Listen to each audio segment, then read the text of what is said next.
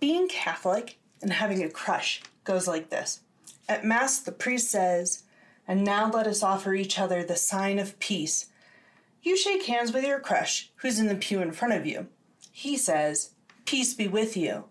And you respond, "Please be with me."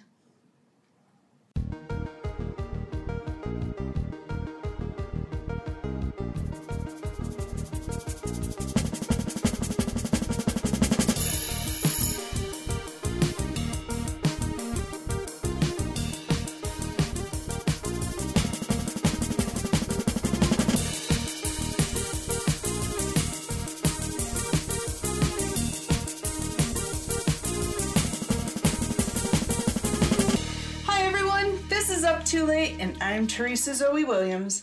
Thanks for tuning in to episode 3. Valentine's Day is in a couple days.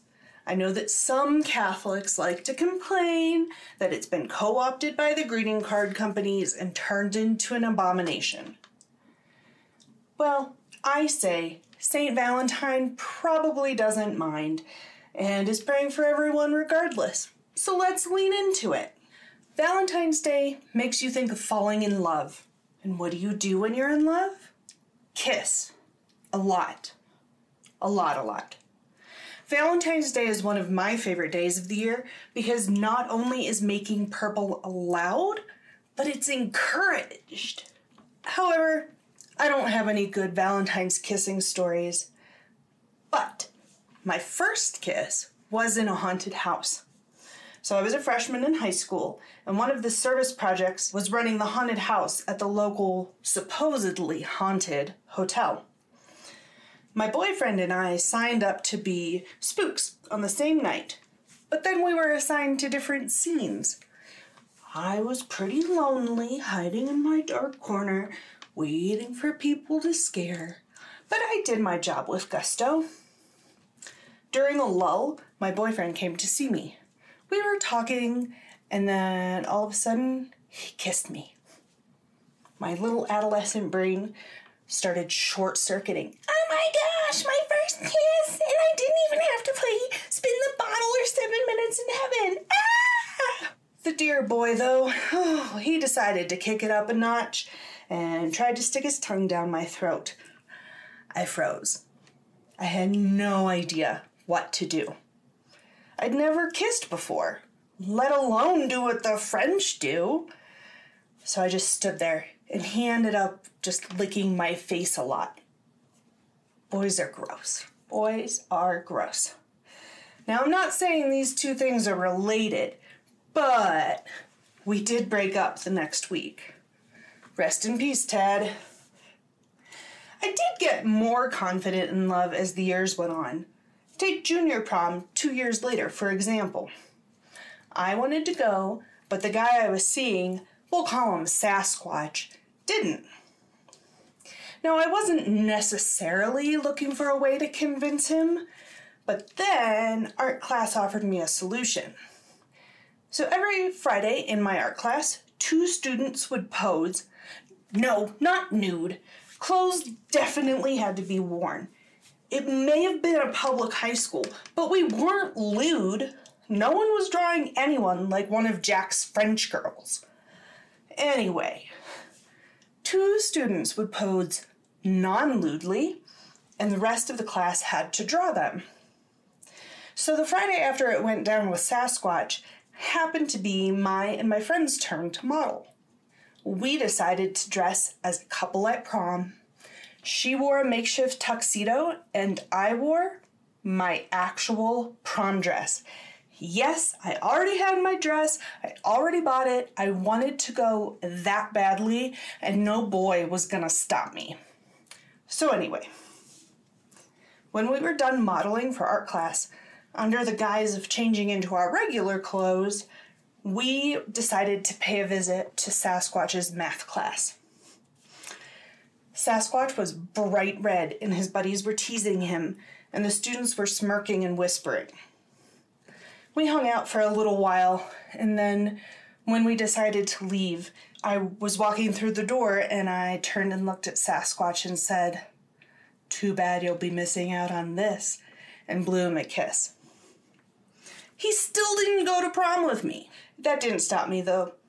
I still went and had a blast. He went fishing instead and didn't catch anything. But don't even get me started on senior prom and the guy who asked me to go with him because I could belch so well and then didn't take me after all.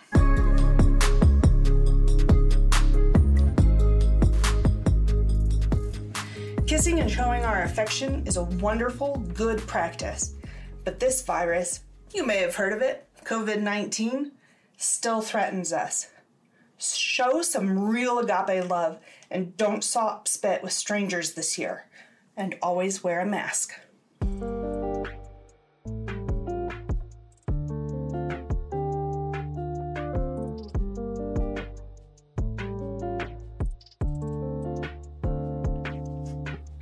Welcome to the show. It's a good one tonight. But first, the drink of the day. It's one I reserve for Valentine's Day and spaghetti nights only. Red wine. Specifically tonight, a Pinot Noir.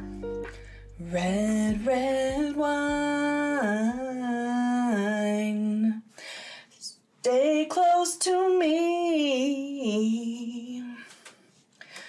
Don't let me be alone. It's tearing apart my blue heart. Pinkies out, everyone.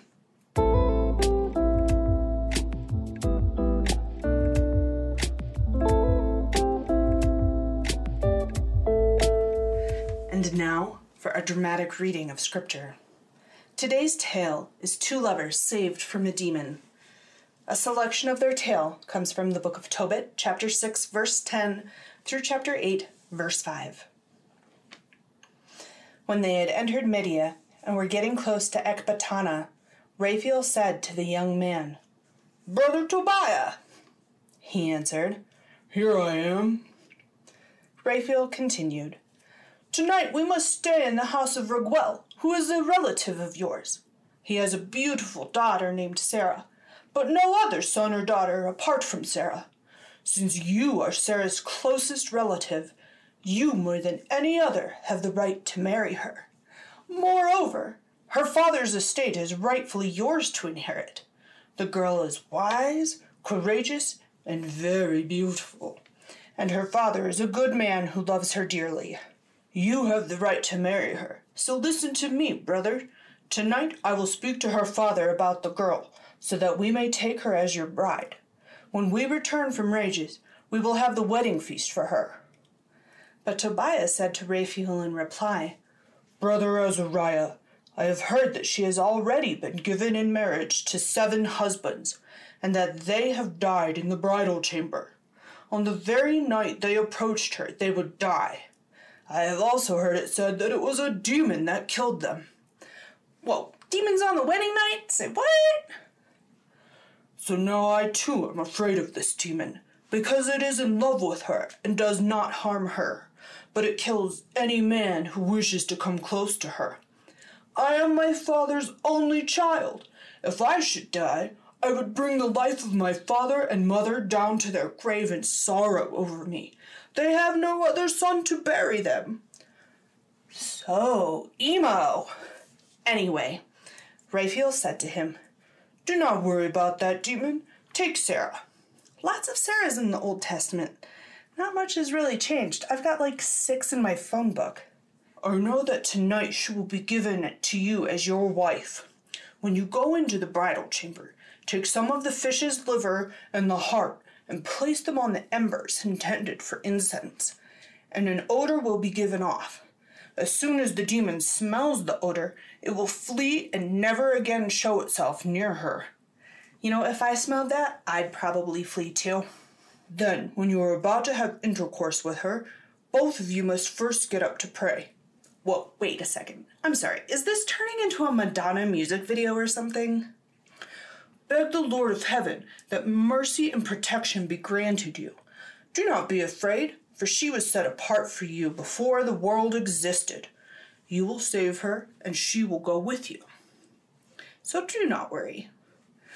Okay, there are a lot of things for a virgin to worry about on the wedding night. But a demon? A demon? When they entered Atana, Tobiah said, "Brother Azariah, bring me straight to the house of our kinsman Raguel." So he did, and they came to the house of Raguel, whom they found seated by his courtyard gate. They greeted him first, and he answered, "Many greetings to you, brothers. Welcome. You have come in peace, now enter in peace." And he brought them into his house. He said to his wife, Edna, "How this young man resembles Tobit, the son of my uncle." For those of you playing along at home, the son of your uncle is your cousin. So Edna asked them, saying, "Where are you from, brothers?" They answered, "We are descendants of Naphtali, now captives in Nineveh." She said to them, "Do you know our kinsman Tobit?" They answered her, "Indeed we do know him." She asked, "Is he well?" They answered, "Yes, he is alive and well." Then Tobiah said, "He is my father." Raguel jumped up, kissed him, and broke into tears. So here's the deal. If you need to get the intel on your kinsman or the peeps in your church, just ask a lady. We never fail. There's a reason that there are church ladies around. Afterward, Raguel slaughtered a lamb from the flock and gave them a warm reception. When they had washed, bathed, and reclined to eat and drink, Tobiah said to Raphael, "Brother Azariah, ask Raguel to give me my kinswoman Sarah." Raguel overheard the words, so he said to the young man, "Eat and drink and be merry tonight, for no man has a greater right to marry my daughter Sarah than you, brother. Besides, not even I have the right to give her to anyone but you, because you are my closest relative. However, son, I must frankly tell you the truth. I have given her in marriage to 7 husbands who were kinsmen of ours, and all died on the very night they approached her. But now, son, eat and drink. The Lord will look after you both." Tobiah answered, "I will neither eat nor drink anything here until you settle what concerns me." Okay, Tobiah's making like he's not afraid of a demon, but dude has to be putting up a big front. I'd be shitting my pants. Raguel said to him, "I will do it. She is yours as decreed by the book of Moses. It has been decided in heaven that she be given to you. Take your kinswoman. From now on you are her brother, and she is your sister. She is given to you today and herever after. May the Lord of heaven prosper you both tonight, son, and grant you mercy and peace." Then Raguel called his daughter Sarah, and she came to him. He took her by the hand and gave her to Tobiah with these words, "Take her according to the law. According to the decree written in the book of Moses, I give her to be your wife. Take her and bring her safely to your father, and may the God of heaven grant both of you a safe journey in peace." He then called her mother, that would be his wife Edna, and told her to bring writing materials. He wrote out a copy of the marriage contract, stating that he gave Sarah to Tobiah as his wife, as decreed by the law of Moses. Her mother brought the material, and he drew up the contract, to which he affixed his seal. Afterward, they began to eat and drink. When they had finished eating and drinking, they wanted to retire, like most of us. So they brought the young man out and led him to the bedroom. Tobiah, mindful of Raphael's instructions, took the fish's liver and heart from the bag where he had them and put them on the embers intended for the incense. So gross. Ugh. The odor of the fish repulsed the demon, and it fled to the upper regions of Egypt. When Sarah's parents left the bedroom and closed the door behind them, Wait. You mean to tell me her parents were there just hanging out while Tobiah chased away a demon? They were there when the demon killed 7 other men? There's a Mormon joke in here somewhere, but let's just let it go. Tobiah rose from bed and said to his wife, "My sister, come, let us pray and beg our Lord to grant us mercy and protection." She got up and they started to pray and beg that they might be protected. The end. And may you never find a demon in your bed.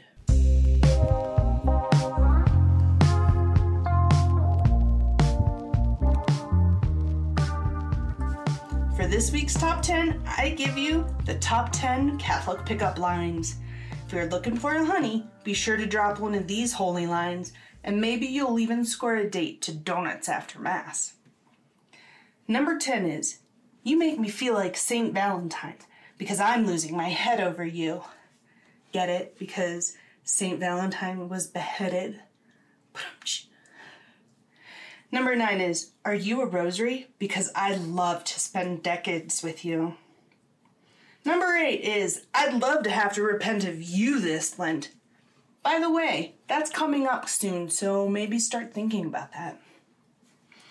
Coming in at number 7 is, "Hey babe, I lost my rosary. Can I use your fingers?" You really can't go wrong with a rosary pickup line. But coming in at number 6 we have, "Are you the 8th virtue? Because I'd love to pursue you." At number 5 we have, "I'm a son of the morning, you're a daughter of day. Let's go build the city of God." Pretty straightforward, can't mess around with her. At number 4 we have, "Are you St. Anthony? Because you found my heart." Aww. Ranking at number 3 is, "Do you go to the Latin Mass? Because your form is extraordinary." Bow chicka bow bow. At number 2, "You must be St. Thomas, because the only way you'll know I'm the one is if you touch me." Put your fingers right there. Yeah, that's the spot. And at number 1 we have, "Let's make like St. Ignatius and do some spiritual exercises back at my place." And that's your top 10. Up Too Late, nor any of its associates, are responsible for any physical harm that may come from trying these lines out on unsuspecting victims' potential dates. For my Patreon supporters, I've made you a Valentine's treat, so be sure to check in and claim yours. Since it's Valentine's Day, it's only fitting that we recognize some of the best Catholic Twitter couples. These are all suggestions that have come from my Twitter followers, and if you'd like to participate in the future, just tweet at me at Teresa Zoe. But here's, in no particular order, some of our favorite Catholic Twitter couples. There's first of all the amazing Katie and Tommy McGrady. That's at Katie Prejean and at T McGrady25. 2 cute kids, lots of wisdom, lots of good quips, and just all around wholesome content. Then there's Kate and Adam Eichelberger. That's at KateRNTree and The Life of Adam. She's an assertive woman, and he's a tattooed youth minister. Doesn't get much better than that. But of course we can't leave out Carrie and Kyle Helmick. That's at Carrie Helmick and at Helmicky Mouse. They're the sweetest to each other, and it's so cute. That's couple goals right there. And finally, a shout out to the Twitter couple that started it all for me, Tommy and Karen Ty. That's at the GH is silent and at Don't Eat It's Mine. When Karen comes for Tommy with her snark on his tweets, it's just perfection. But lots of love to all the Catholic Twitter couples out there, and happy Valentine's Day. But of course, I'm not going to forget our dear brothers and sisters in Christ who've taken themselves off the dating market completely. That's right, I'm talking about all our Twitter priests and religious. Some may say you've taken the easy way out, but I say, good for you. Why bother with mere mortals when you can just have the King of the universe? Makes sense to me. Happy V-Day to all of you too.